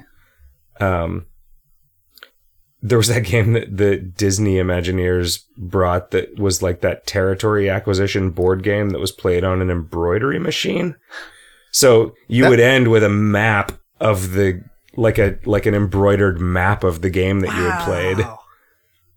Yeah, it was real cool. That wasn't actually a Disney product, right? It was just like no, it was just the two people who were exhibiting it were there. Like it was like Disney Inc. and they were like scientists. Right. Their job titles and their company were like they were just Imagineers. The technical hurdle that they had to overcome was that the ability to control one of these embroidery machines is like closed source. So they had to like capture the byte code as it performed instructions and then figure out how to actually get it to do what they wanted.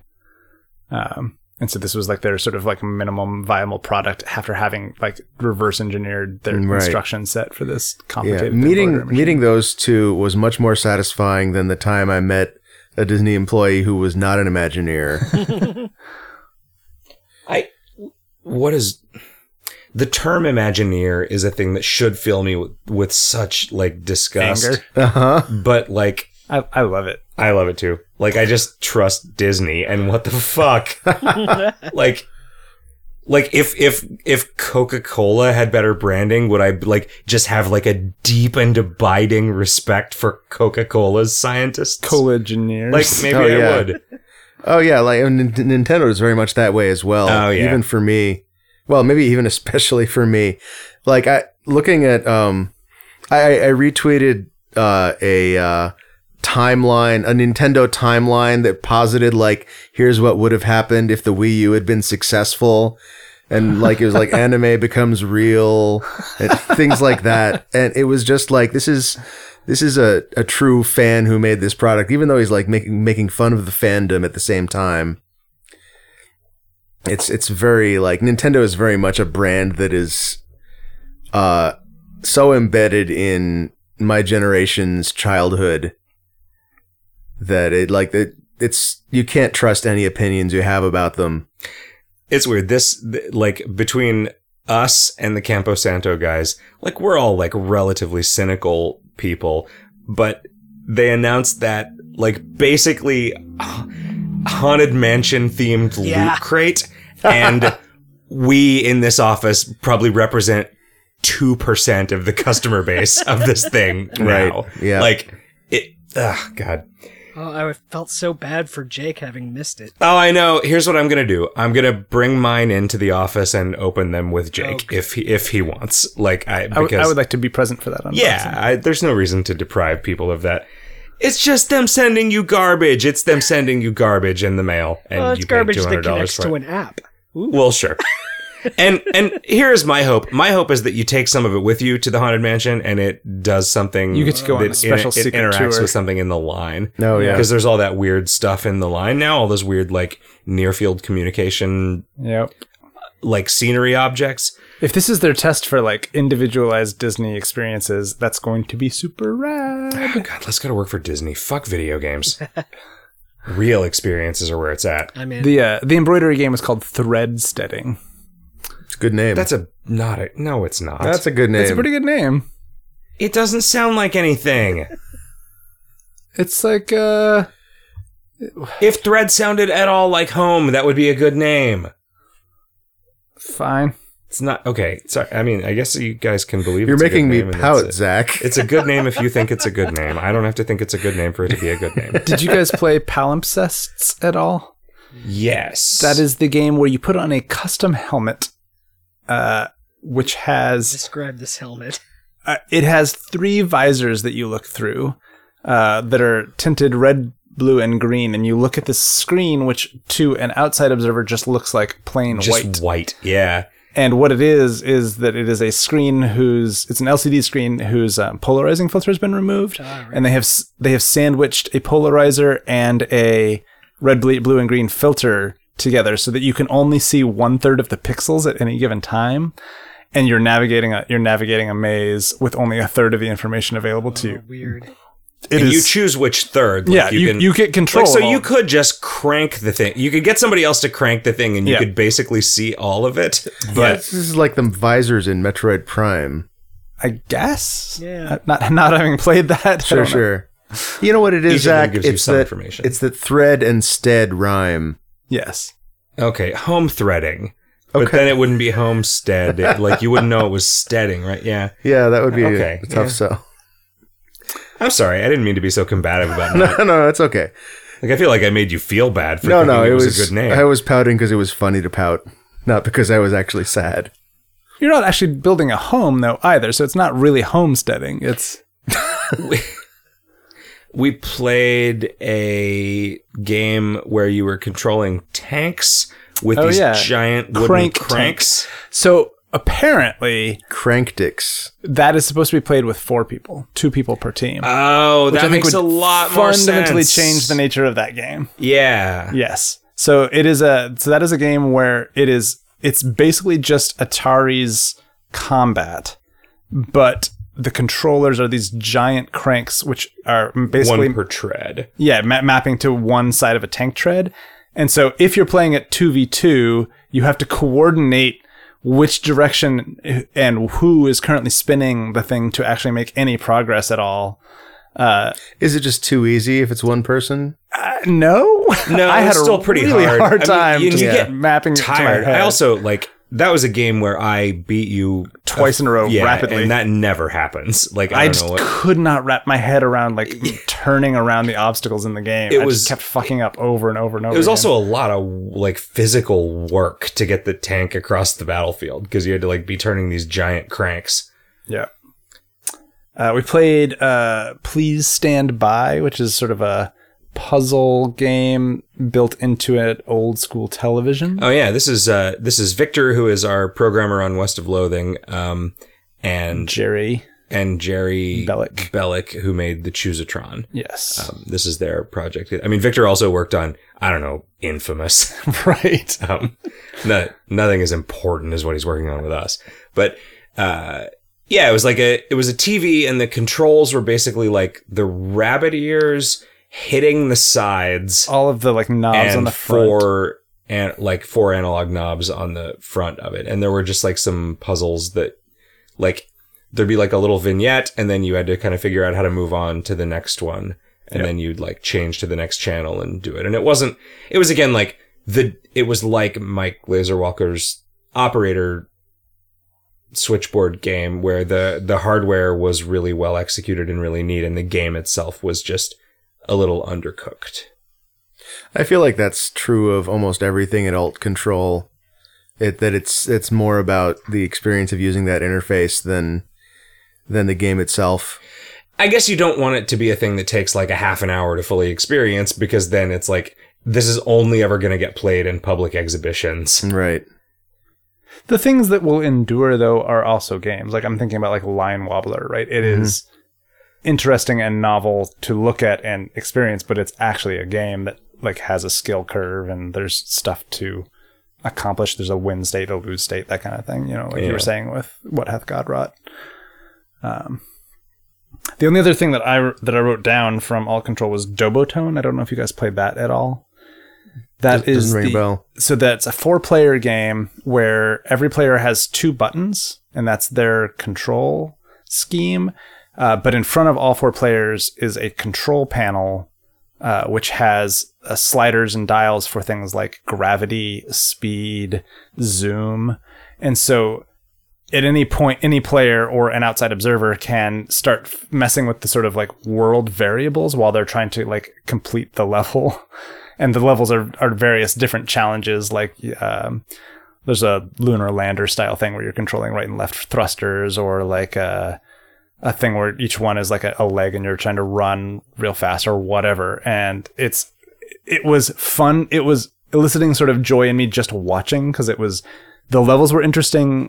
Plus the randomly changing world variables made everything sort of, the scope of everything change sort of rapidly. And people had to adjust, and it was just clever. It was just a neat, weird little party game. So I remember what I played. I played Broforce. okay. And I've talked about the Expendabros earlier on a previous podcast, and I talked about it in very glowing terms, because it was really fun. You know, I think we played 3 players. It's up to 4-player co-op.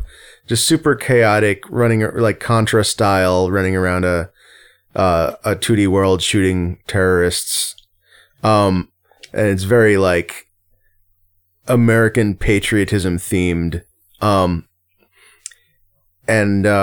Broforce is the game that the finished product that developer had been working on when he was approached by the Expendables people to create a marketing thing. And the difference here is that I played Broforce by myself, and it's super boring. Oh no. One player, it's really not interesting at all. You need We did it as an multiple players. assignment at Oh, some did point you? before you were part of the show. Yeah. I don't think we played it as an assignment. Really? Yeah. Are you thinking of Super Time Force? No, I'm thinking of Broforce. I thought we... Riff, have you played Broforce? I don't think so. Yeah, Oh, well, I we played it. I think you played it independently. Maybe I just played it and talked about it, yeah. It feels like it should have a lot of potential because of the like destructible environments and stuff, but it like doesn't It's- get anywhere. You It get doesn't, 3 like- people in the room and it's awesome. Yeah. Yeah. That's been my experience. But yeah, it doesn't, I think it's because, in part because it's tuned for multiplayer. You know, it's tuned to like be barely comprehensible what's happening on the screen with that level of chaos. I'll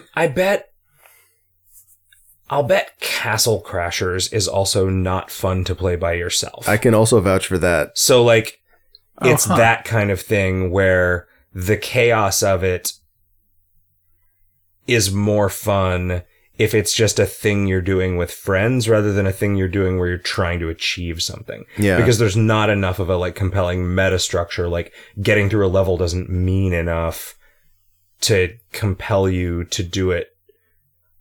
Even though it is fun just playing it, it's not like fun enough to Right. just do it for its own sake. Yeah. Yeah, that's a good way to put Whereas it. doing it with other people where It's social as well. where also the like sort of chaos of what's going on gets multiplied out and things are happening that aren't your fault that you then have to deal with. Right, yeah. Like makes it Atari Combat is not fun playing by yourself. Because I think there's no AI. Like playing it by yourself is literally just nothing. It's definitely a 2-player game. Yeah. Is there That really no crank- AI? That crank. Yeah, I don't think there's any AI in combat. I think it like required 2 players. Yes. Jeez. I'm pretty sure the Video Olympics, the Pong game that they made for that system also was 2-player only. VO.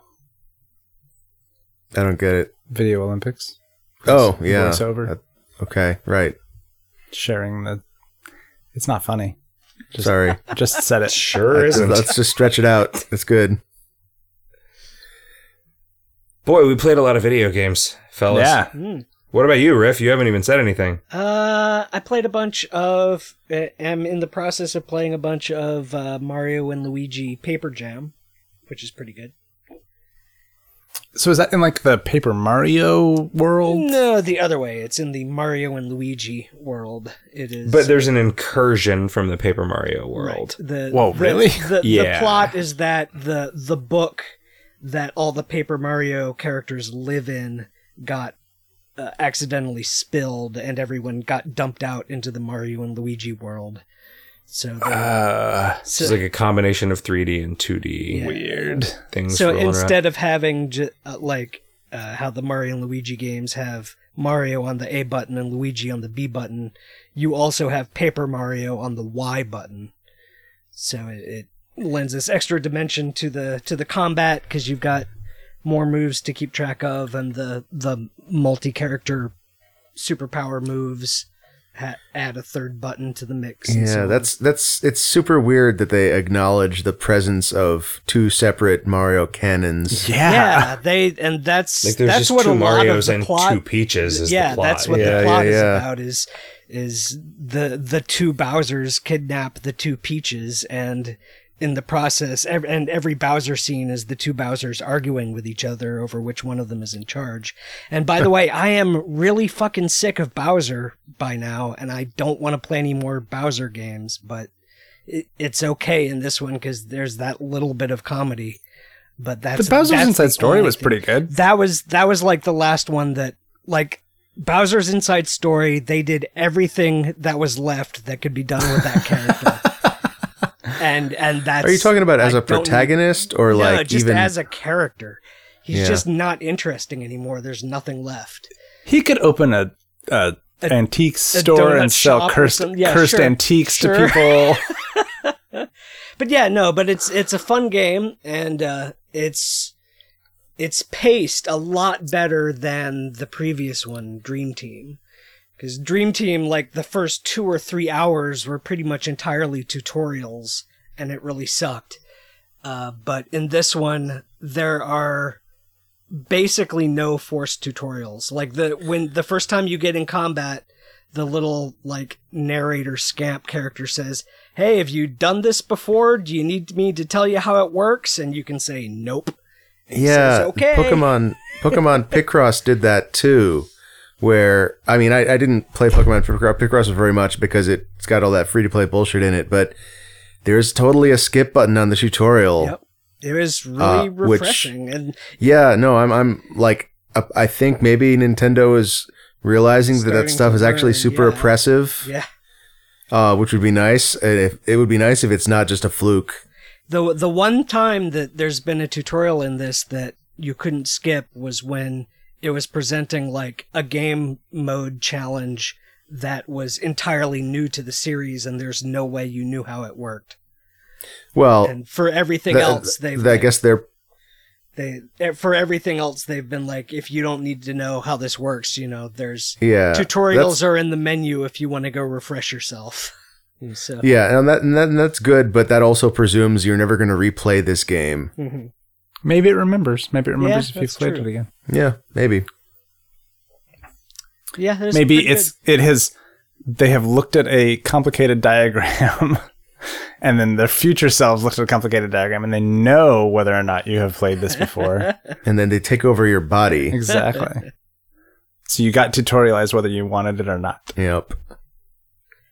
But yeah, that apart from some old stuff, that's pretty much all I've been playing. I've been playing a bunch of Dark Souls 2, and I started a new Pokemon game, and I started replaying A Fool and His Money because I couldn't remember how any of it worked from where I had been previously.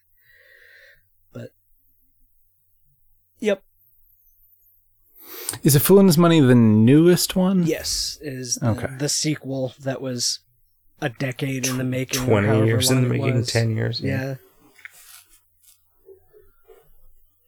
Has he ever put it on sale, or has it just always been $40? I don't even know where you go to buy it. He sent me a copy because I was Oh, right, because you pre-ordered yeah, it. because it was like Kickstarter before Kickstarter was a thing. Do you guys want to talk about this assignment? Yes. Sure. Oxen free? Oxenfree. Finally, guys, let's talk about this game that was really good and fun. I didn't play it. Yeah. You totally played it some. I played like 15 minutes of it. What, you didn't go back and play it again? I And play some tried. more? It didn't work. You pinwheeled and that was it. Yeah. Wow. Did you finish it, Jim? I played like half an hour and gave up. Oh my god, you guys. How far did you get, Jim? I cannot believe you. It was like right before it gets interesting. Yeah, right, in the cave. I played it to that, and that whole intro sequence I just found so glacially paced that it drained all my enthusiasm. Yeah, And then- same. And also, I hated every one of the characters. Yeah. And then I went Especially the went back protagonist. to it like last night to play some more of it because I felt obligated.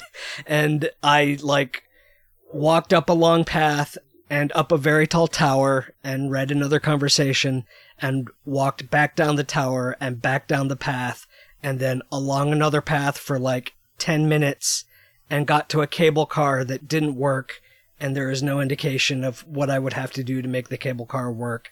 And I said, I'm done.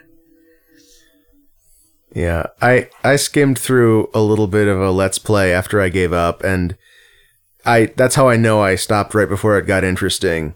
But I was lots of really creepy stuff happens, and it gets like really compelling. Right, but you still have to listen to those characters talk. Yeah, and it's kind of cool. Well, I'm glad you liked it. Like, tell us what you liked about this game, Kevin. So, I did not enjoy the sort of pace of walking. I did feel like it felt really slow. Mm-hmm. But just like in sort of Firewatch, you are meant to be having conversations while you're traversing from space to space, and only if you're backtracking or like trying to like find stuff that you missed or whatever does it really sort of show itself as being kind of a pain in the ass.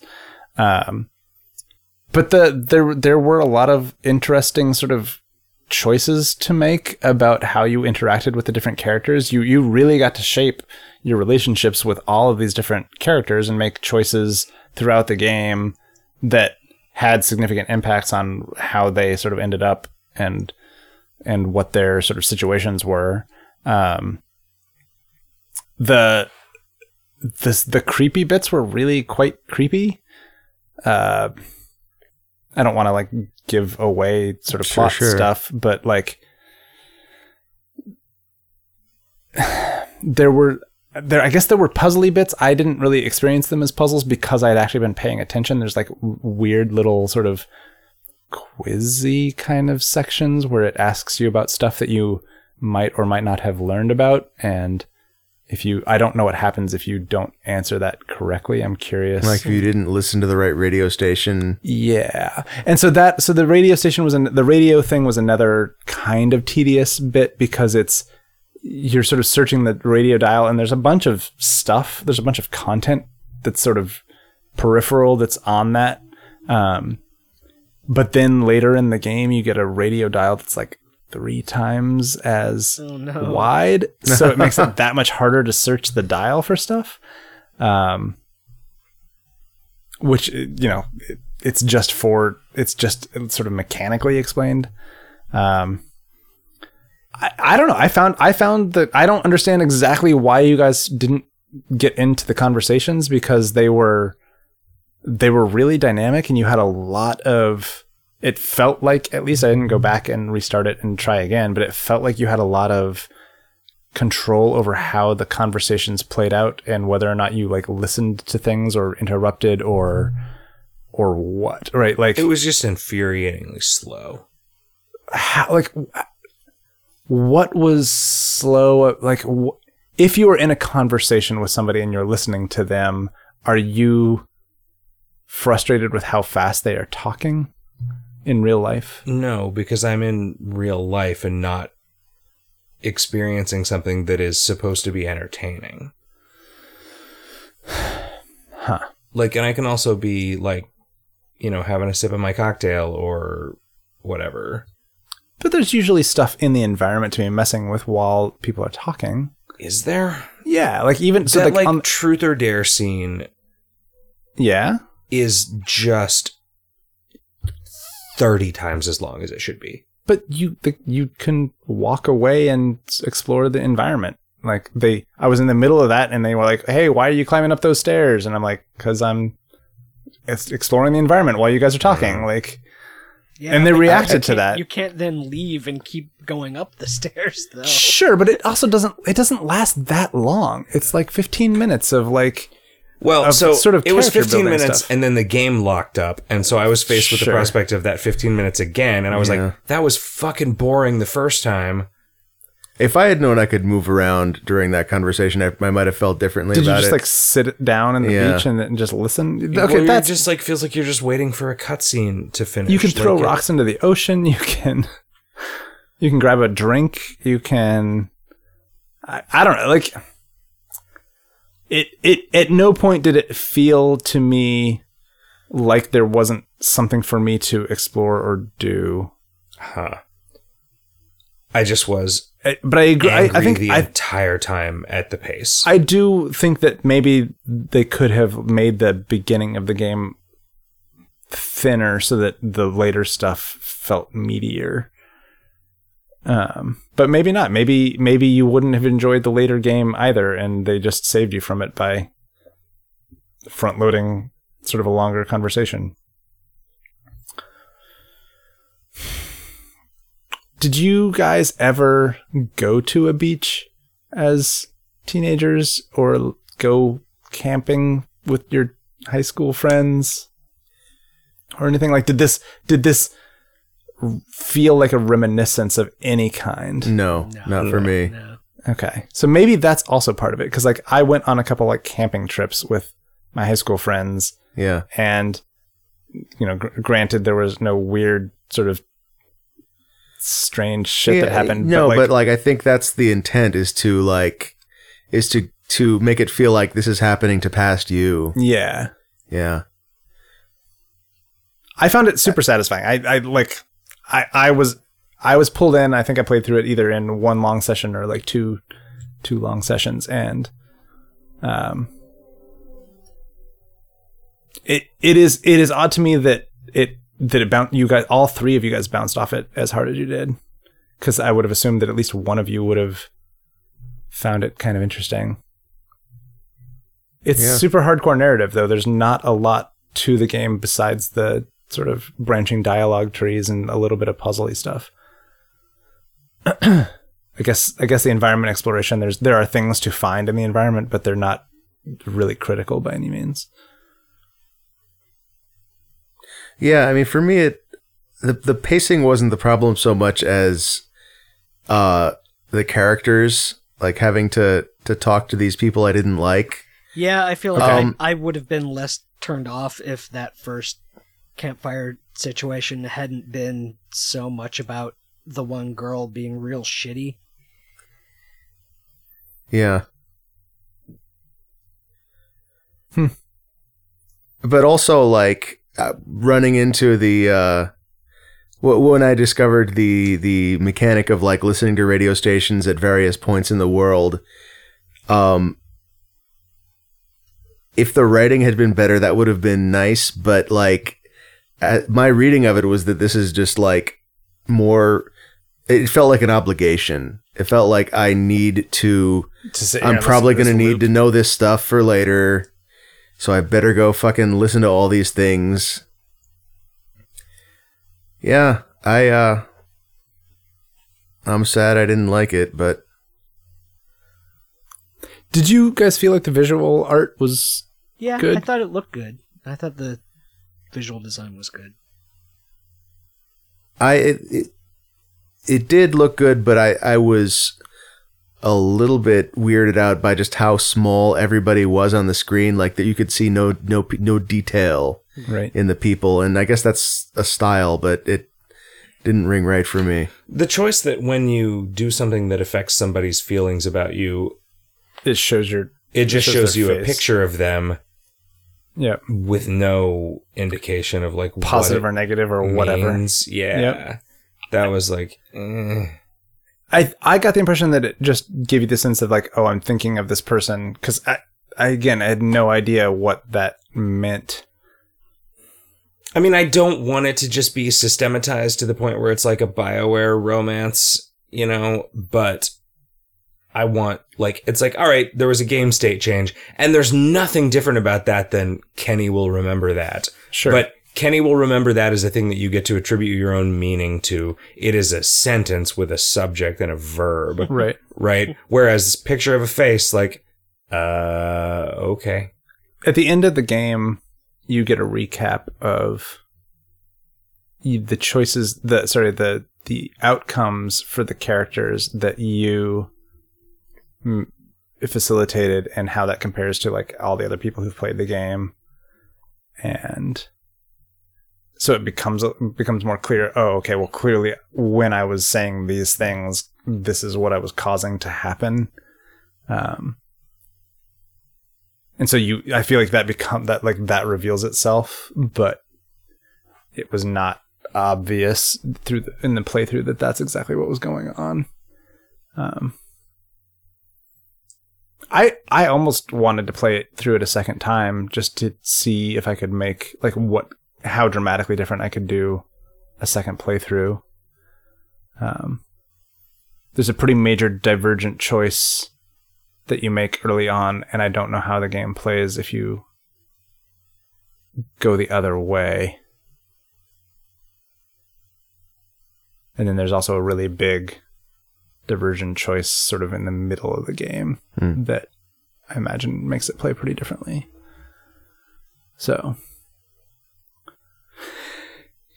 Well, sorry no one can talk to you about this, Kevin. Yeah, I feel like this is a real downer segment. Yeah. And there wasn't much chatter about it on the forum, so I don't know that anybody else played it. No, so man. And there was like 6 weeks for them to talk about it. It's weird. I don't exactly understand what happened here, but For me, it was just technical difficulties made me not trust it. yeah, because you had the initial thing, which was the bug that they eventually patched, and then the second attempt just never actually loaded. Yeah, it was like a captive audience. I was like, I don't really feel like doing this, but I'm just going to because I'll have nothing else to do on the airplane for like the 4 hours of the flight where there's no internet. It mightn't have needed internet access, right? Because if it is comparing your decisions to everyone else that has ever played, like I wonder. I mean, I dropped Steam into offline mode specifically before I got on the plane. Yeah, I don't know. Yeah, I don't know. I had to like hard quit. Like I had to like hold the power button down on my laptop to like power it down. Right. Well, we're going to play Day of the Tentacle, the remastered version, I guess. Okay. More adventure games. This is a thing I've intended to play for a really long time, so... Apparently you can just play all of Maniac Mansion inside of it. Nice. So... I played a lot of Maniac Mansion as a kid, but never got anywhere because I didn't really ever figure anything out. Well, now you have been given a second chance. Maniac Mansion is interesting in that it's open enough that you can still feel like... I still feel like you probably saw a lot of interesting stuff in Maniac Mansion, even if you never got anywhere. Yeah. Yeah, because I think it's solvable no matter which 3 characters you pick. Yeah, by design. Yeah. Yeah, because there's not actually that much difference between the characters, right? Like, there's... Some of them won't do certain things. I think they're... Some of them can play the piano. Yeah, it's like... I think there are puzzle solutions that are unique to each individual character, but there are enough different potential solutions for any given puzzle that you can't get a team of 3 that at least one of those people doesn't have a solution for that. That would be an interesting dependency chart to look at. Yeah. The situation would just be that there is no puzzle that more than 2 characters cannot solve, right? Because otherwise there would be a puzzle. And that's a boring way to do it. Well, but that's if it is a puzzle that is required to be beaten for the game to be beat, just resolved. You need Unless a character who can't solve it can make it not a puzzle by performing an earlier action that only they can perform. Okay, sure. Right? Because not every puzzle has to be solved in order to finish the game. Okay. Right? So there's a bunch of different endings. There's a bunch of different ways you can go about it. Okay. But yeah, I mean, you're right. On some level, like on a from a math standpoint, yeah. You guys, I've had a great time recording this very long episode of Video Games Hot Dog with you, and I hope we do it again in a week instead of in 6 weeks. And I also hope that. I'm ready for that. Listeners, I hope you'll join us, and until you do, cockaboo balaya. Good night. Have a great week, everybody. Good night.